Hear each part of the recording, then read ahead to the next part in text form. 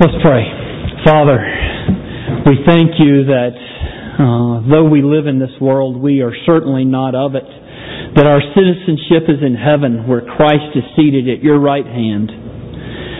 While we are here, we pray that you would sanctify us.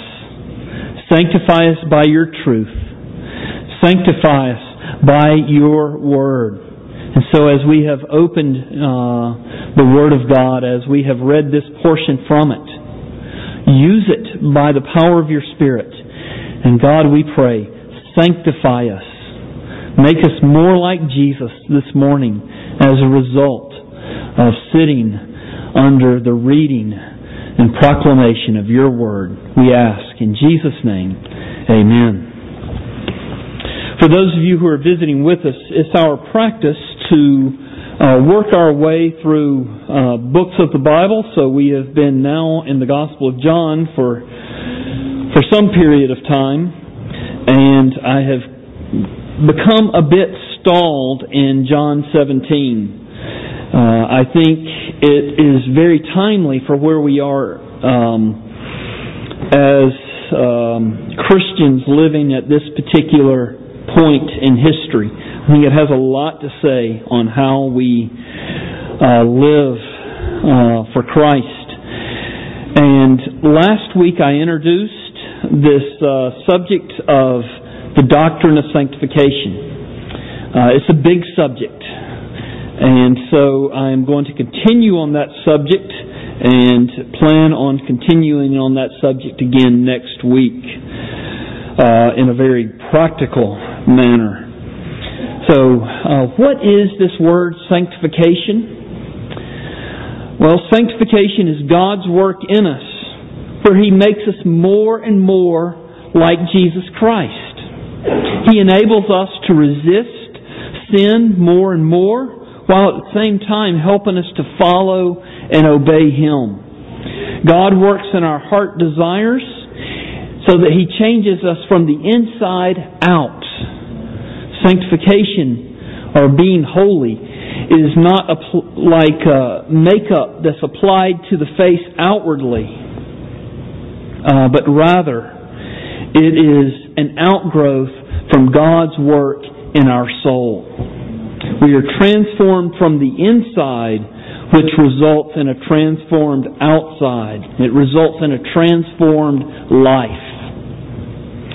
That being said, it is important to remember that we all continue to sin. As we are talking about this idea of sanctification, about being like Jesus Christ, about becoming more and more holy, we never can forget that we are sinners, that we all sin, that we all continue, even as Christians, we continue to do things that displease God. This morning, in the short time that you've been out of bed, you've done something, or said something, or desired something, or thought something that was sinful. I guarantee it, because the Bible says that we are sinners. And later today, you unfortunately will do something, or say something, or desire something, or think something that will be sinful. Truthfully, you will do many things, say many things, desire many things, and think many things that are sinful today. But God has promised to sanctify you. He has promised to sanctify you in spite of yourself. In spite of your sins. Christ prays for our sanctification. Look at verse 17. Jesus is praying to the Father here in the entirety of John 17. And He says, sanctify them in the truth.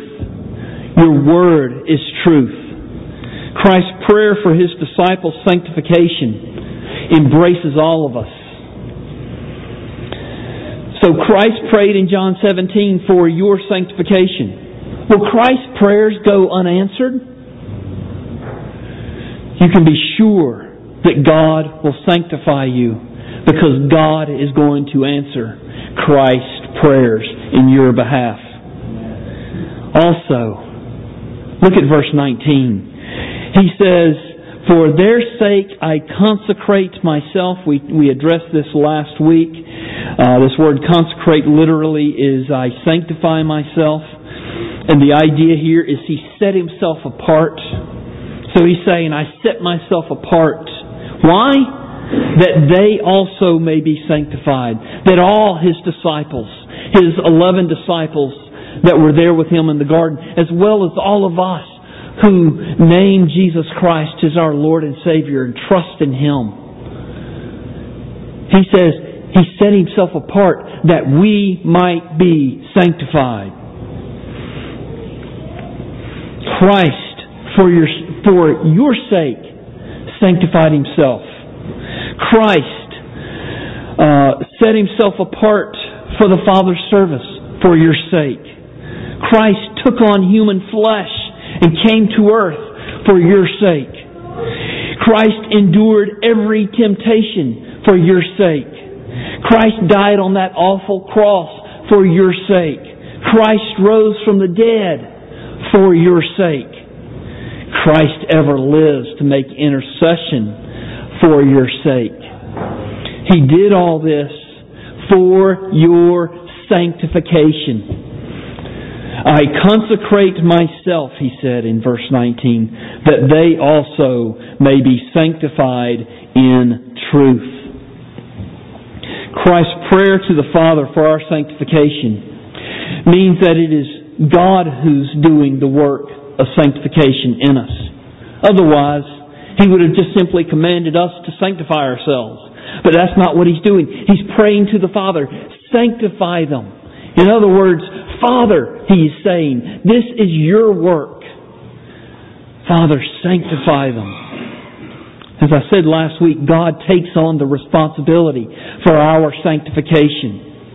Sanctification is essentially and primarily something that God does to us, in us, and for us. You can be confident that God will sanctify you. And God does it by applying to us the work of Christ by His Holy Spirit. I rejoice that I am a child of God because God will complete the work that He began in me. Do you have that confidence? Because Scripture says He will complete the good work that He has begun in you. If you are His child, He will sanctify you.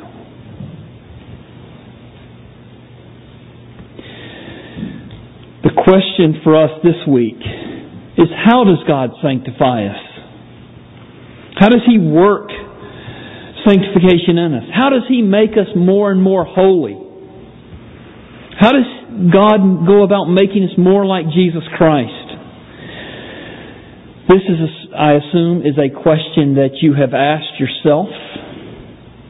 This is a question that I believe you are eager to have answered. In fact, I do not hesitate to assert that if you are not concerned about how to become more holy, if you're not concerned about how to become more like Jesus Christ, if you're not concerned about how to keep from sinning against God or how to obey Him more, then you're not a Christian at all.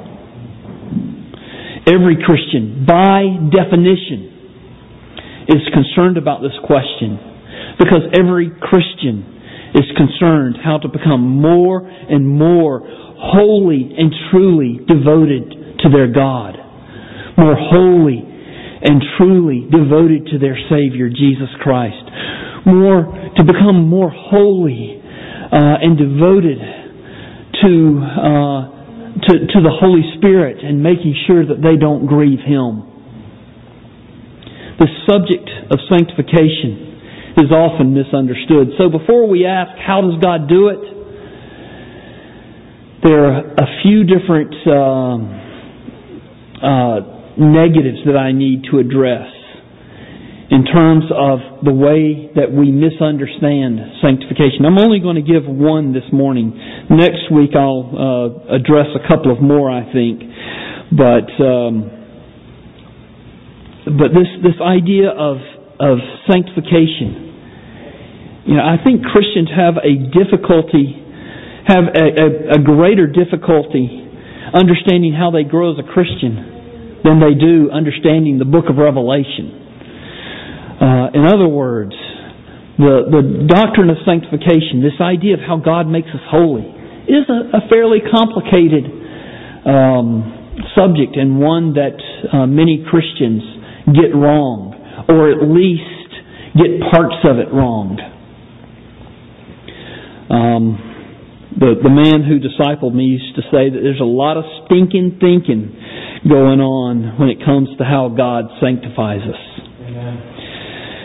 So, one major area that Christians make an error is Christians will think oftentimes, well, I've got to wait until I get power from God before I can really grow in my sanctification.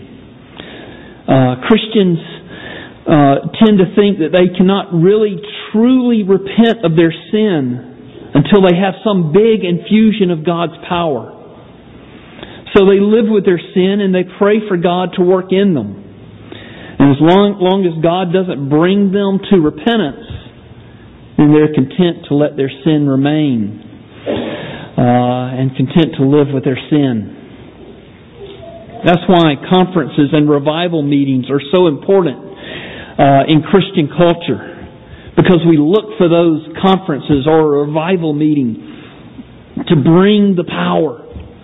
And we think if we just go to this conference, if we just attend this revival meeting, if we just read this book or go to this counseling, then this will help us have that power. This will be the event that brings repentance or starts repentance in our life. Or we look to some life-changing event like a big accident or a tragic accident or a big failure to be that moment where God brings us to repentance. And so we're waiting for that moment. And all the while, we're content to live in unrepentance. Maybe some of you have that attitude. You've prayed for years for God to take away whatever sin it is that you struggle with. And God has yet to take it away. And since He has not taken it away, you live with your sin even though it breaks your heart daily. As I've already said, this is God's work. He has promised to do it. You cannot repent of sin on your own. But you misunderstand the nature of how God sanctifies you if you are sitting around waiting for God to infuse you with power to repent before you're willing to repent. I know I'm speaking about making precise or close distinctions here, but I do think that is the way many Christians live. Here's the point I want to make.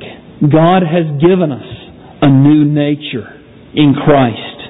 And therefore He's created in you a new disposition towards sin and towards God. He's created in you new desires and longings after holiness. He has renewed your will and has given you power to live the Christian life.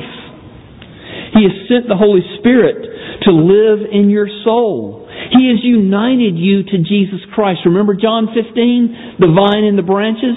He has united you to Jesus Christ as a branch is united to the vine. Sanctification truly is God's work in us.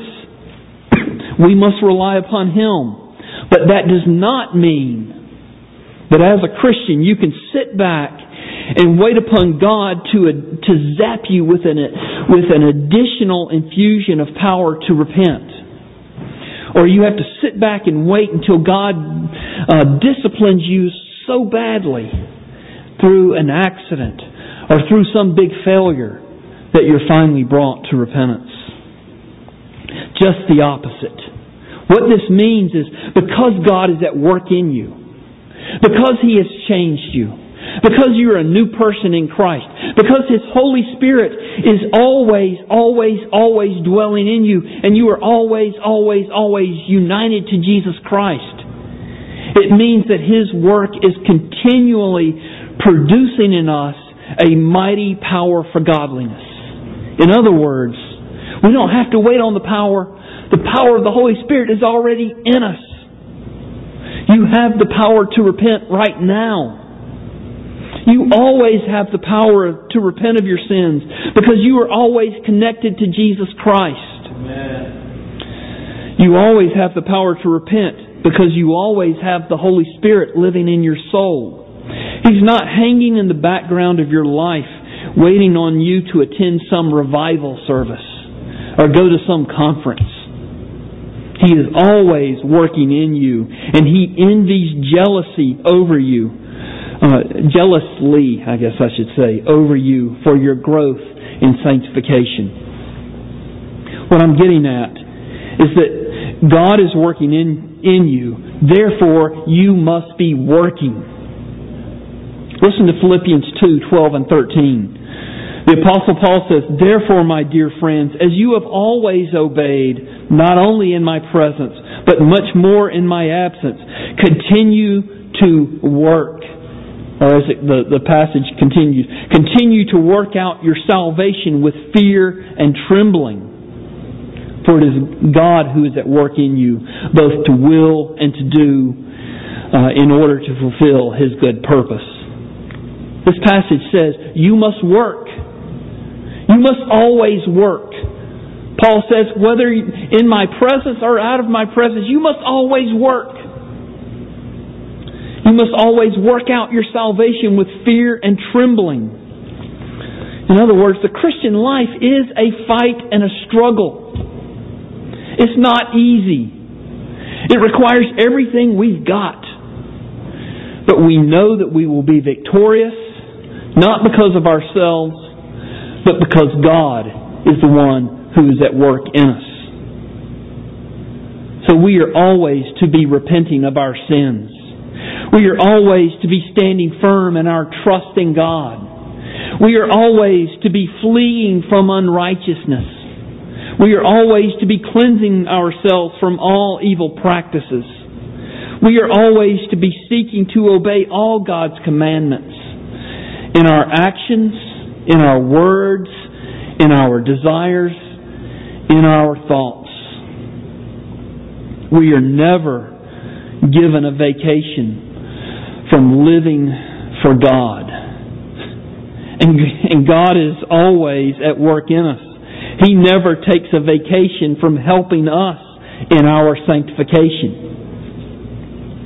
Let me give you an illustration from Ephesians 4:25 through 32. It's an extended passage.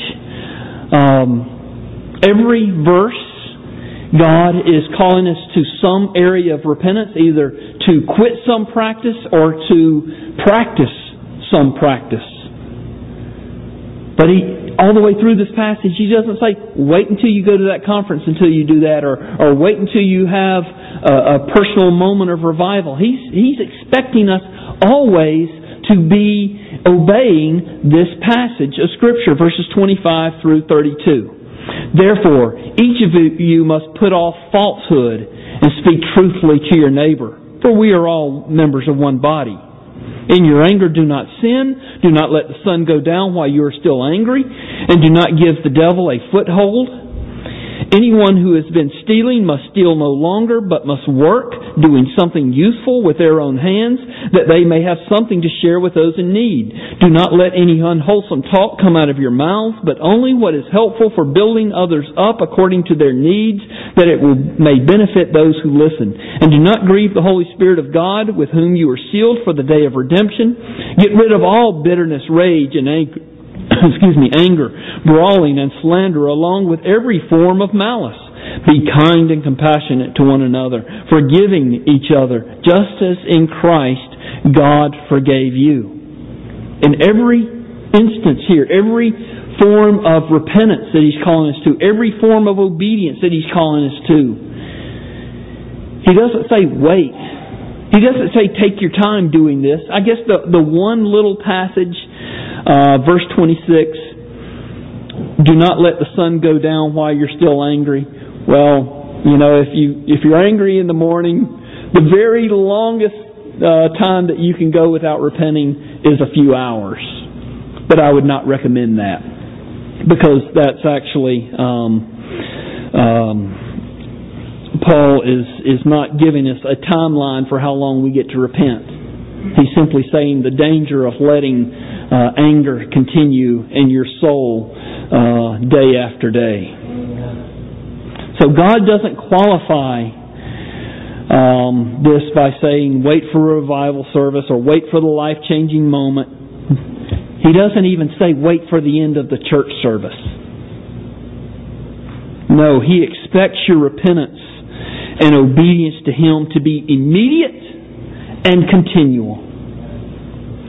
I understand that the Christian life will have its ups and downs, that it will have its victories and its failures. You still have the remnants of your old nature. Every one of us do. We will always struggle to be obedient. We'll always struggle as sinners. But that does not mean that you must sit around, or that you are allowed to sit around and wallow in your sin. It means that you must fight. It means that you must push forward. It means that you must pray earnestly, but your victory is assured. And I really haven't gotten to the method. We're going to get to that next week. I do want to just skim the surface a bit, because the method here we see in verse 17. Sanctify them in the truth. Your word is truth. In other words, God's method for sanctifying us is according to His truth. His word is the truth that Jesus is speaking of. God uses His word in our life to sanctify us. There are no shortcuts to repentance. There are no shortcuts to growth in Christ without God's word. Amen. The Holy Spirit works in accordance with the Word of God. The Holy Spirit convicts us with the Word of God. The Holy Spirit encourages us with the Word of God. The Holy Spirit instructs us with the Word of God. In short, the Holy Spirit sanctifies us with His Word, never apart from it. Let me remind you of 2 Timothy 3:16 and 17. All Scripture is God-breathed and is useful for teaching, for rebuking, for correcting, and training in righteousness, so that the servant of God may be thoroughly equipped for every good work. So if you're waiting for some experience or some infusion of power before you repent, you've got it all backwards. You depend upon the Holy Spirit as you study God's Word. You depend upon the Holy Spirit as you seek to understand God's Word. You depend upon the Holy Spirit as you seek to apply God's Word to your life. And as you're doing that, your trust in God grows more and more as you understand His promises, as you heed His exhortations, as you grasp new revelations of His glory and mercy as God reveals Himself in the Word. And His power is unleashed in your life as the Holy Spirit uses His Word in your life. Because the Holy Spirit, His job in using the Word is to draw us to Jesus Christ continually, to strengthen our relationship with the Triune God. So I'm going to give you an assignment as I close. I want you to, this week, take your Bible, and you may even, if you're proficient with the computers or whatever, open up a Bible program, BibleGateway.com or something like that, or use a concordance if you have one, and look up different instances in the Bible where it talks about the sin that you particularly struggle with, or maybe just one sin that you particularly struggle with, and write those passages out. Study them through the week. See what the Bible says. See how the Bible helps you to repent of those sins. See how if there's one of the characters in the Bible, like Abraham, struggling with something, look at how God brought him to repentance. Look at how Abraham came to obey God, or some other biblical character who was struggling in the very area that you're struggling in. But write these passages out. Think about them. Meditate upon them. Pray about them. Determine that you're going to repent of this sin. Don't wait around on it. Part of your repentance is studying the Scripture and seeing how you can say no to it, how you can flee from it. And the reason why I say specific sins, because I think it is wise to pray, to repent of specific sins specifically. If you're just going to have some broad, big repentance, then it can be so general that you don't really focus in on the area in your life where you're really disobeying God. And then continue to repent through the week. Continue to flee from the sin. Continue to look up God's promises as it relates to obedience and how God sanctifies you. I want to give you this last one as we conclude. Verse 19, I've already mentioned it. And for their sake I consecrate myself, that they also may be sanctified in truth. In other words, this is a promise from God Himself to you that you can repent. And it will be difficult, but you can repent, and He will help you to grow in Christ.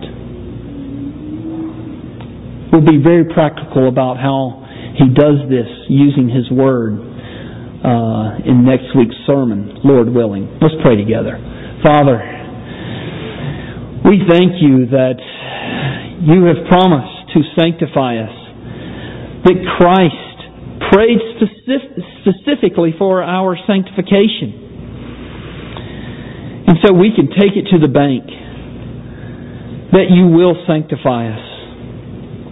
Lord, the fight is so difficult and so continual.